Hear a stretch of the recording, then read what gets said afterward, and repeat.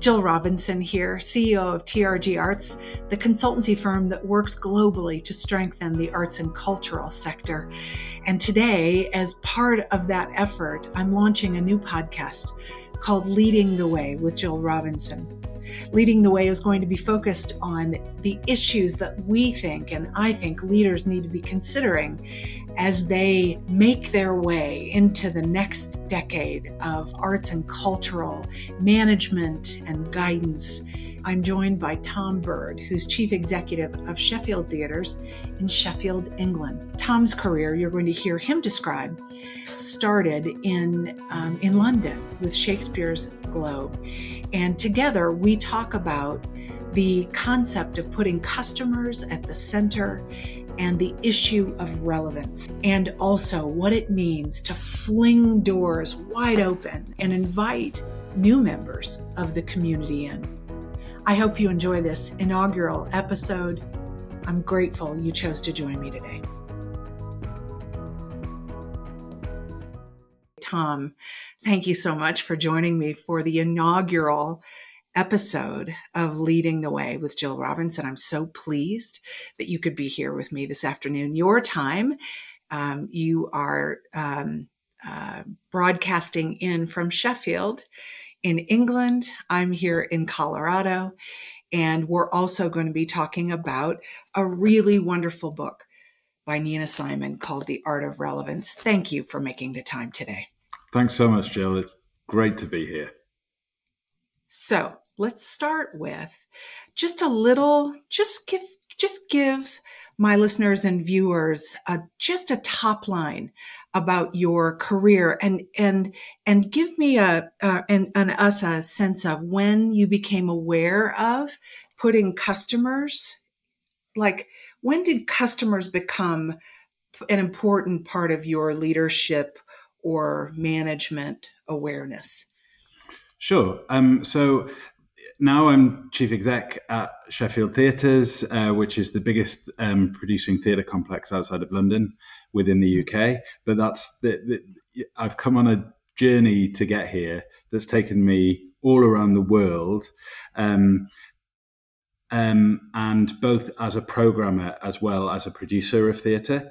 And the first moment that I really led, and is also the first moment that I really had to think carefully about putting customers front and center. And that's when the Olympics were in London in 2012. And I worked for the Globe at the time. And Shakespeare's Globe on the south bank of the Thames. Right. And we were given really not very much money, £500,000, in order to go towards really one of the most ambitious theatre festivals that I think has ever been put on anywhere, which was called Globe to Globe. And we said we want to do each Shakespeare play, all 37 Shakespeare plays, but each one will be in a different language, and each one will be by a different theatre company from a different country. Whoa! So firstly, at the start, it was great because they said to me, here's a travel budget and you can travel around the world watching things. And then I realized this was a mammoth, unprecedented undertaking. But anyway, we programmed the shows, and we programmed shows from South Sudan, and we programmed Cymbeline from South Sudan, and A Comedy of Errors from Afghanistan, and Romeo and Juliet from Rio de Janeiro, and all these incredible things. And we were part of that wonderful cross-border celebration that happens in a city when the Olympics are on. But then you think, once you've got that program in place and it all looks great and the brochure's there, and I wouldn't do these things in this order now, but then you think, gosh, audiences, and they're different audiences from what you can't just lazily go to the Globe's audience with the Comedy of Errors in Dari Persian. You need to find, it's London, so you can find these people. But you need to find Persian speakers in London and Portuguese speakers in London and so on. And so we put together a team, an extraordinary marketing team led by Meg Dobson.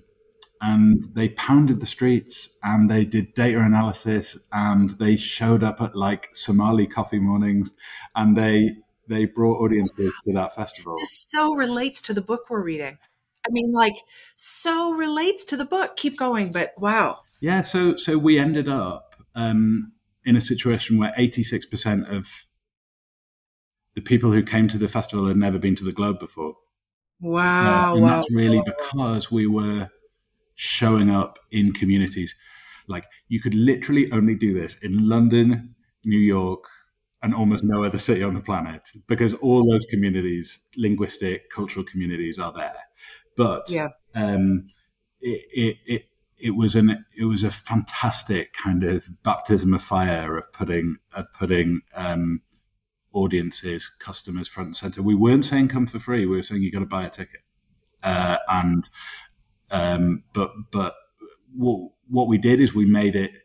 I guess we made it a kind of a crucial part of each community's kind of year by showing up and being part of that community as much as we could in advance. Wow, wow, wow. That is there's such a microcosm of relevance. I'm super curious.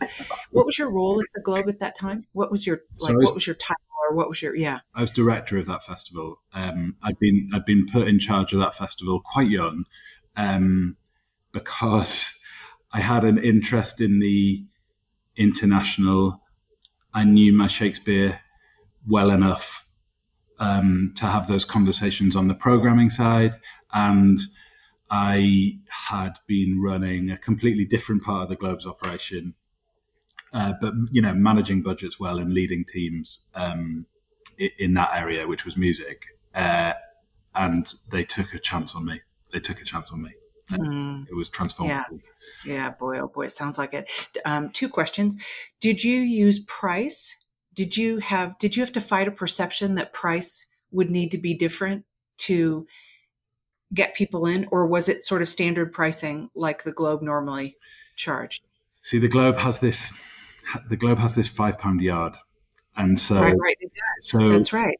that's like a silver bullet for price Totally. resistance, Yeah, right, and totally. it never.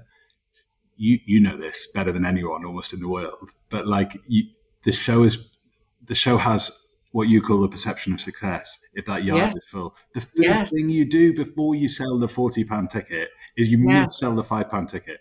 Otherwise, yes, no one thinks the show's any good. So, yes. so I have been there and I know exactly what that looks like, and it's electric. yeah, I would never want to sit there parenthetically, but it's electric yeah. or standing there actually. Yeah. So like, it's a bizarre one because I'm not even interested in selling the tickets for £50 until I've sold the tickets for £5 Uh-huh. Yeah, because yeah, otherwise yeah. Okay. we don't have an event. Right. No, completely and entirely, which is, I probably have seen as many venues as anyone, really. I've Mm, spent 30 years looking at mm. venues. And Shakespeare's Globe is distinct. It is distinct in so many ways. Okay. And do you have any knowledge or data or information about whether or not those communities stuck? Was it one and done, or did it stick? We do, and I don't know it off the top of my head, but the Globe kept that data on how many people came back, and it was. I don't have the exact figures to hand, but I know it was good enough for us to continue that international programming. So the following year, we had a show from Tbilisi, Georgia, a show from Hyderabad, India, and a show from Hong Kong, all in the languages of those countries, because we knew that we could get the audiences back to a sufficient level. The question always for us was, well, will they also come and see our like core program, and can we cross over? Can we cross that audience over as well? And that was always like a long-term thing. So I don't know how well that has worked. It'd be really interesting to talk to the Globe about that. So from there, did you go directly from there to York? Yeah, but No. I then spent 6 years as executive producer there. So off the back of that festival, they said, okay, you can be, part of the more senior team. And that meant organising. Really, that meant making sure that everything the artistic director said happened, and that the artistic director Dominic was. He said once, "I want to tour Hamlet to every country in the world."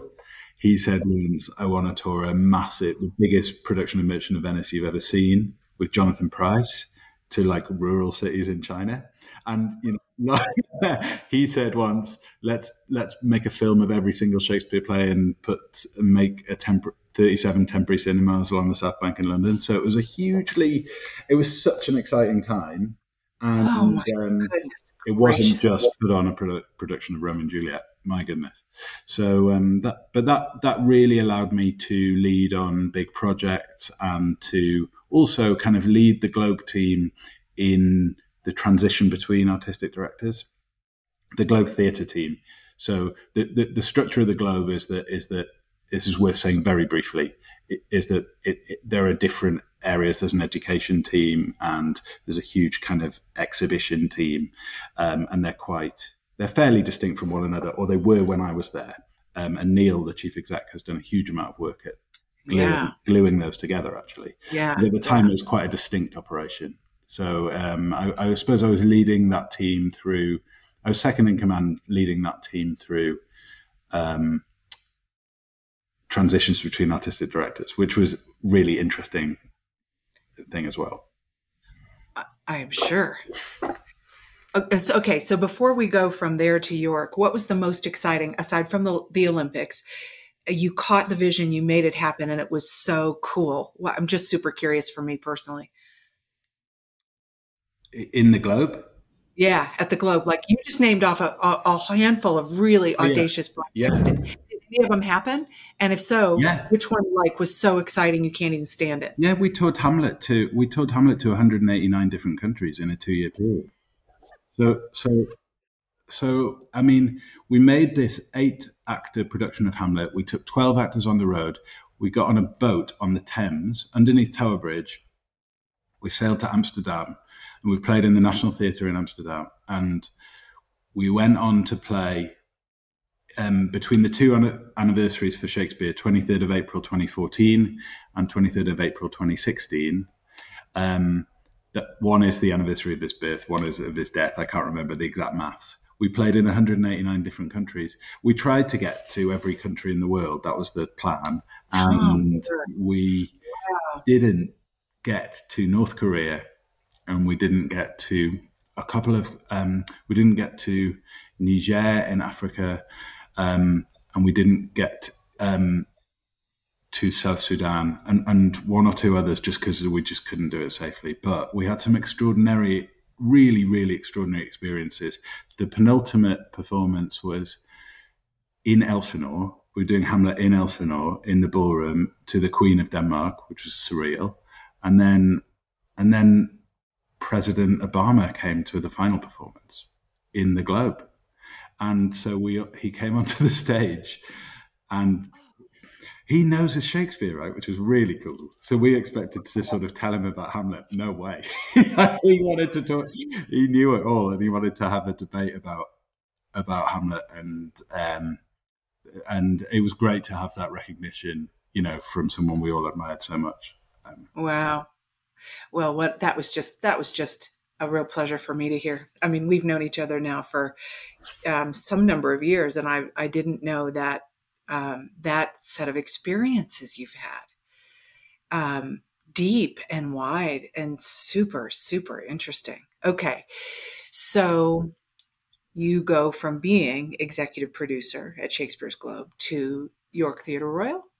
Yeah, Yeah. which is that's York Theatre Royal is one of the oldest. I mean, it's the second oldest theatre company continuously operating in the English-speaking world. So it's been around for centuries, but it's a small community-focused producing theatre in the north of England. I'm from the north of England.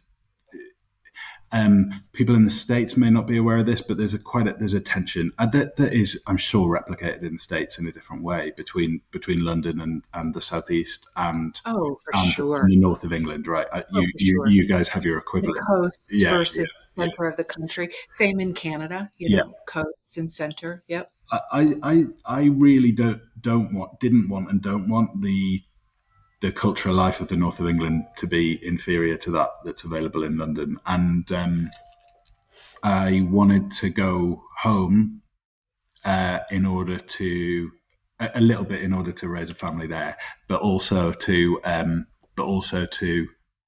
play my part, and I suppose use some of the experience that I built up over 15 years in London to contribute into the cultural life of the north of England.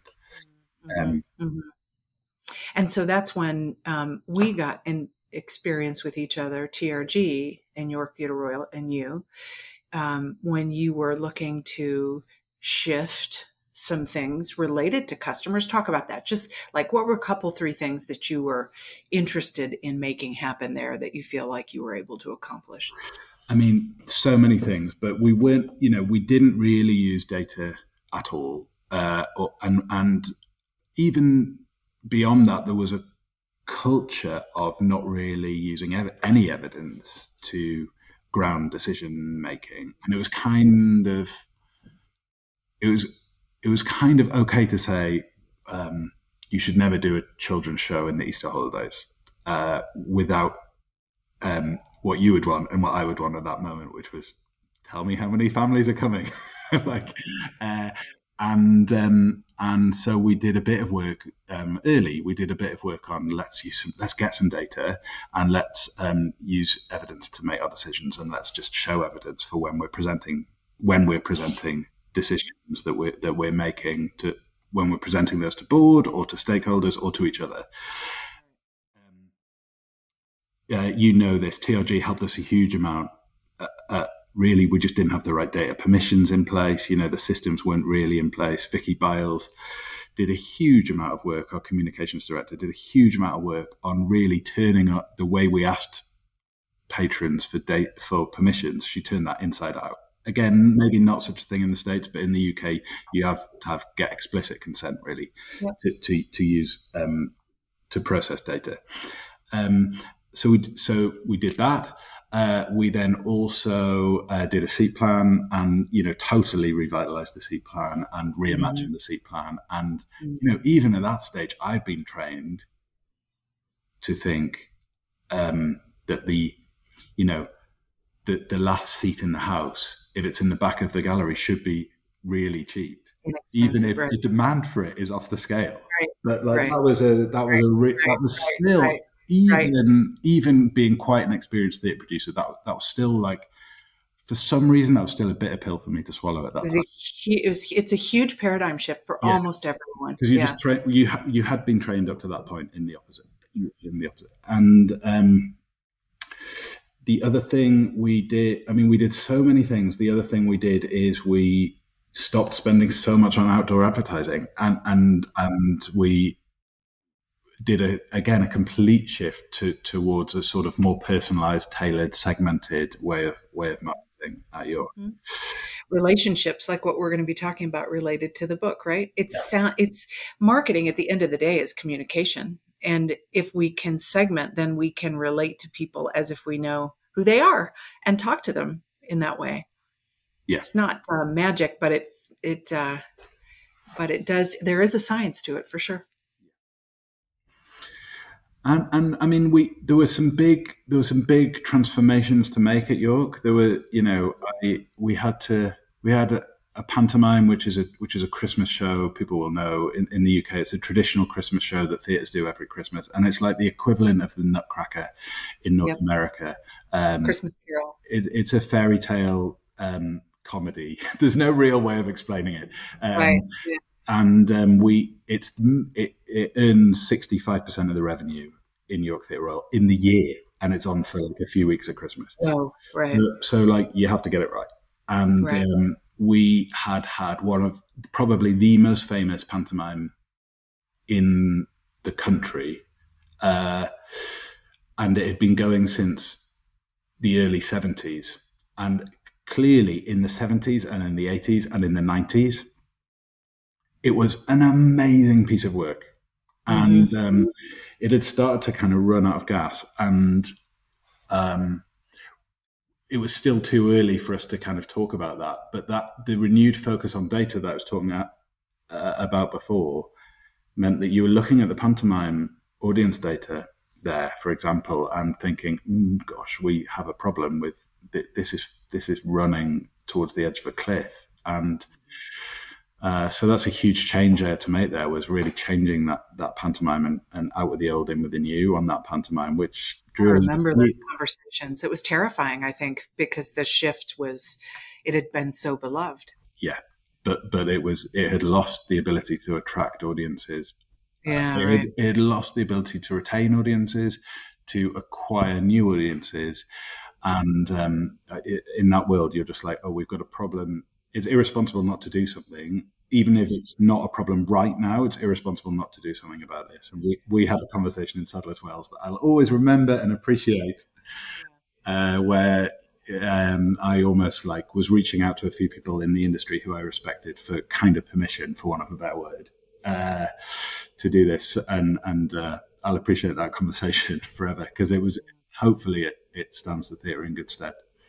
It certainly did, and while it was bumpy in the transition for a minute, I think it turned into something that is a very, very positive thing in York and for the theater company. Okay, so Sheffield theaters, we can come back to York if it's, if we want to. We will wind our way through, but Sheffield theaters, Tony Award winning, Life of Pi Sheffield theaters, and also the awards in the UK, in London. I'm forgetting the name. Tell me the name. Olivier's.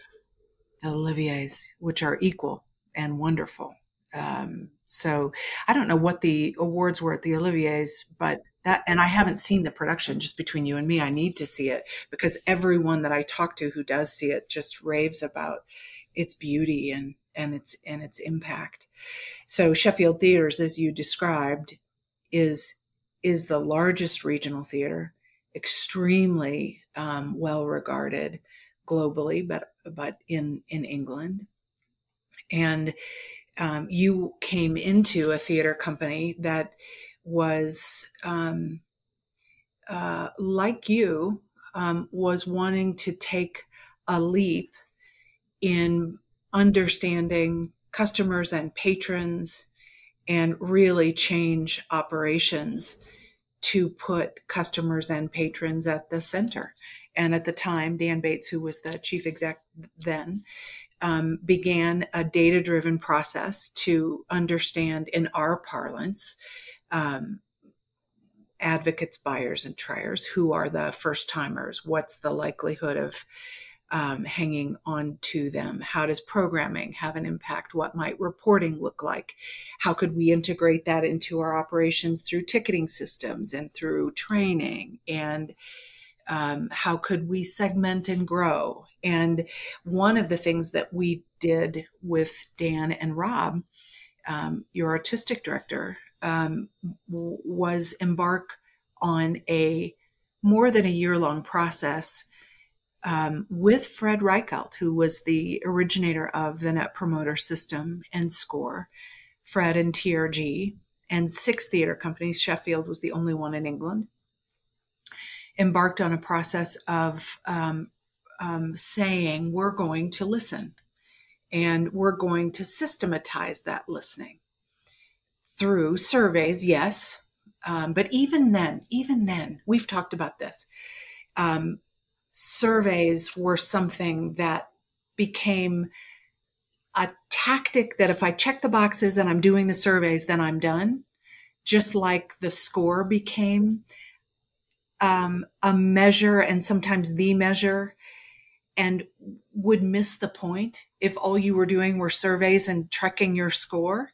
And so with Fred, we, with Sheffield and 5 other theaters, one in Canada and the rest were in America, began to, yes, do surveys at various times to various segments and constituents, but more importantly, with the artistic leader in sort of arm in arm, designed systems to take the feedback, examine it, and see what we could learn about reactions to programming, but much more often, it was reactions to the environment or the experience.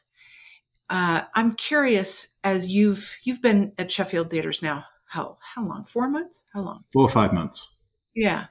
And so in that 4 or 5 months, what have you what has stuck? What have you heard? What did you walk into and observe about Sheffield's culture of keeping the customer as maybe as important as the mission or alongside the mission? How would you describe what you see there? Yeah, I mean, there's a high functioning, massively patron centric team here. There's this kind of super collaborative and communicative axis between our director of customer experience, Kaz Laurent, and our communications director, Rachel Nutland, in particular, that means that they are talking to each other all the time and working together all the time on present customers and future customers. And I mean, obviously that relationship's important, but together they make up, not officially here, and it's not named this, but they make up the kind of patron services, the dream kind of patron services department that we've talked about in the past, where you're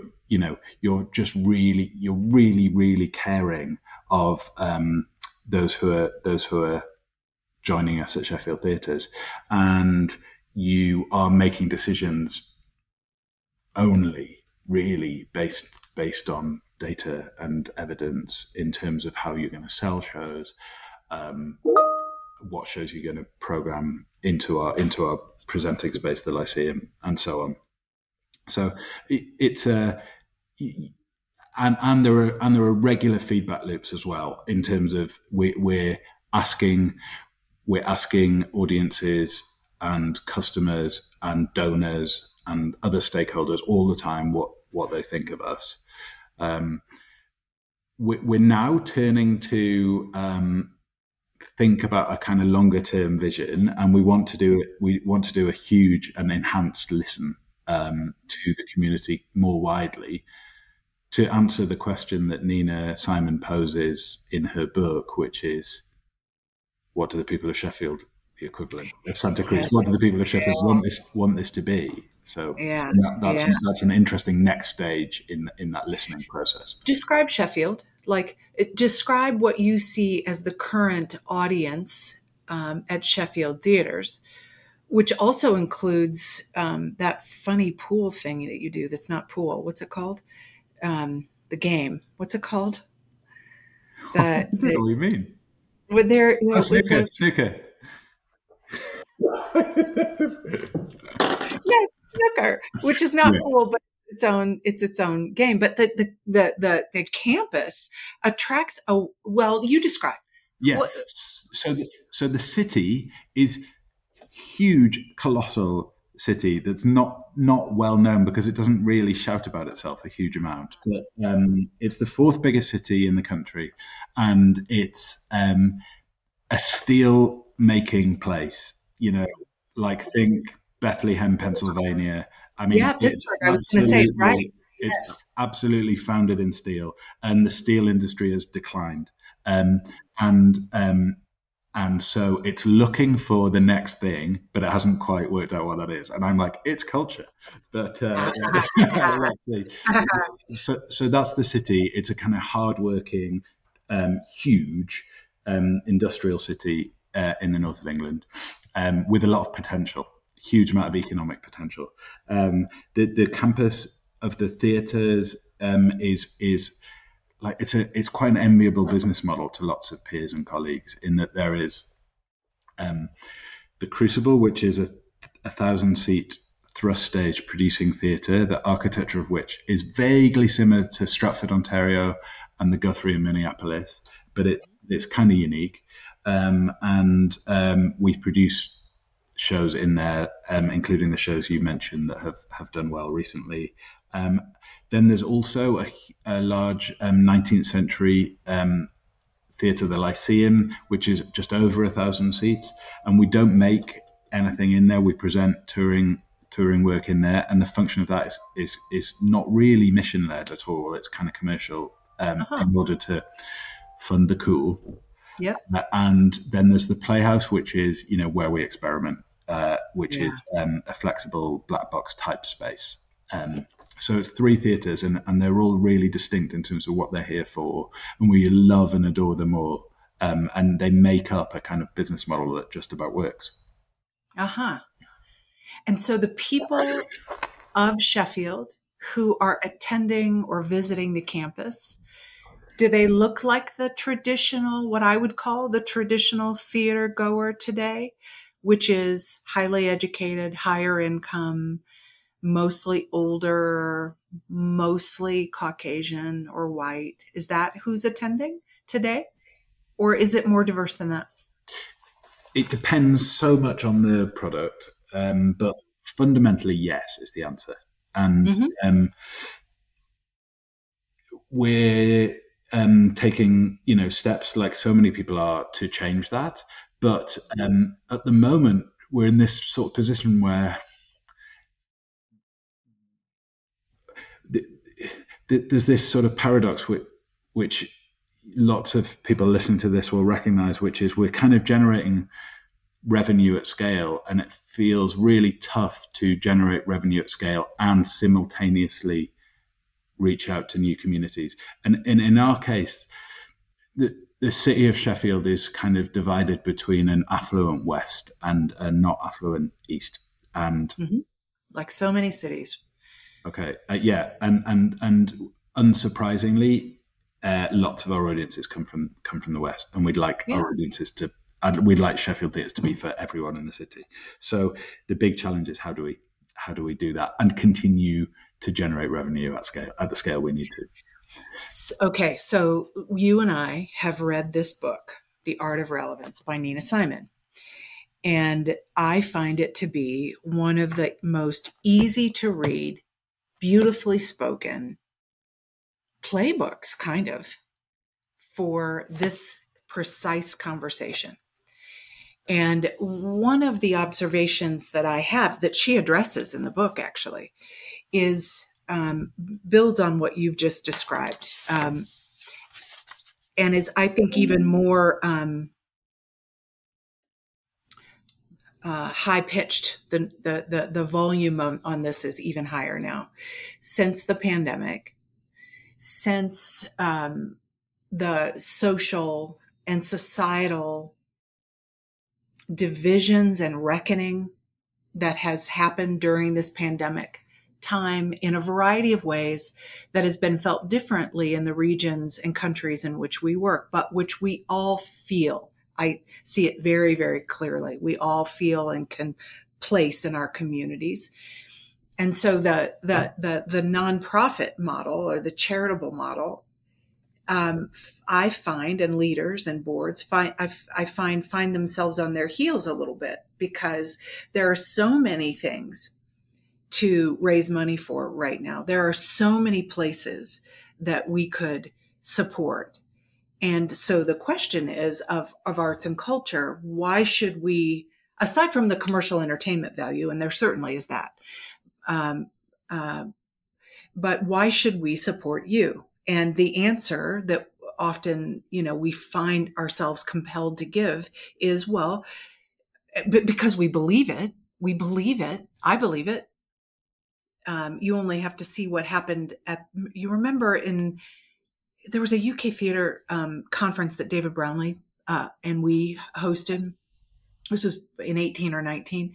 And It was down in the West End at a venue that I can't remember, but during the immigration crisis that it hit Western Europe, there was a refugee camp in Calais in France. And there was a gentleman who came to that theater conference who spoke about how the refugees built an art tent. Do you remember hearing about this? Yeah. Because they just needed to set aside their misery and remember their humanity, right? And so we know, as people who believe in arts and culture, that creativity is in fact available to and could be an important part of anyone's diet and lives. Right now, I feel like more than ever, we want theater, symphony, the classical music, dance to be for everyone. But she asks the question, actually, like, can it be for everyone, really? And how do we really imagine? I'm going to struggle to say this in the right way, but it's one of the, what does she call it? One of the delusions about relevance, which is that it can be for everyone. It should be. And so in response to that, just give me some reactions to that. Cause you just said, we want to listen because we want Sheffield theaters to be for the entirety of Sheffield. Yes. I'd just flip that and say we must make sure we're not relevant to no one. There's a double negative there, but do you know what I mean? We must make sure. Yeah. I think the first thing I took from Nina's book is every time we make something, we have to be searching for that positive cognitive effect that she talks about. And we have to make sure that's almost like a litmus test for anything we do. And if it's not going to lead to a positive cognitive effect in one community, and it definitely doesn't have to be for everyone. It might be that at that moment it's for people from the west of Sheffield, but now and again it has to be for people from the east of Sheffield as well and the north of Sheffield. If we're not going after, if we're not thinking about how we generate some positive cognitive effect in those communities, then we're not doing our job right. And she says importantly that familiarity is not enough. Right. It's not enough to just say we're going to do a show about this area of town without thinking, yeah, but like, what's the content of that show, and why is that going to be a positive experience, and why is that going to give a key to Sheffield theatres in a more permanent way to someone from that community. So, I mean, that's just so important, I think, to us in terms of what we do. And I don't think that that means that you can never do Romeo and Juliet or Hamlet. It just means you have to think about when you do it and why you're doing it and who you're doing it for. And that wraps up part one of my insightful conversation with Tom Bird.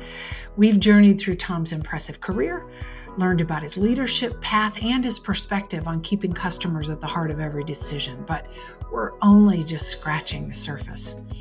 In part two of our conversation, we're going to delve deeper, reflecting more on Nina Simon's groundbreaking book, The Art of Relevance. We'll discuss how to lead with our ears and explore strategies for baking relevance into the arts business model, making our organizations not just accessible, but also meaningful to the communities we serve. If you've joined our conversation thus far, you won't want to miss part two as we continue to explore these crucial themes about leadership in the arts sector. See you in the next episode. That's all for this episode of Leading the Way with Jill S. Robinson, brought to you by TRG Arts. Thanks for listening and believing that insightful, daring, and innovative leadership is the way to a more resilient future for the arts and cultural industry. Make sure to subscribe to Leading the Way on Apple Podcasts and Spotify. And if you found this episode helpful, please rate and review the show. For additional resources and to sign up for the podcast newsletter, we invite you to visit our website at leadingthewaypodcast.com.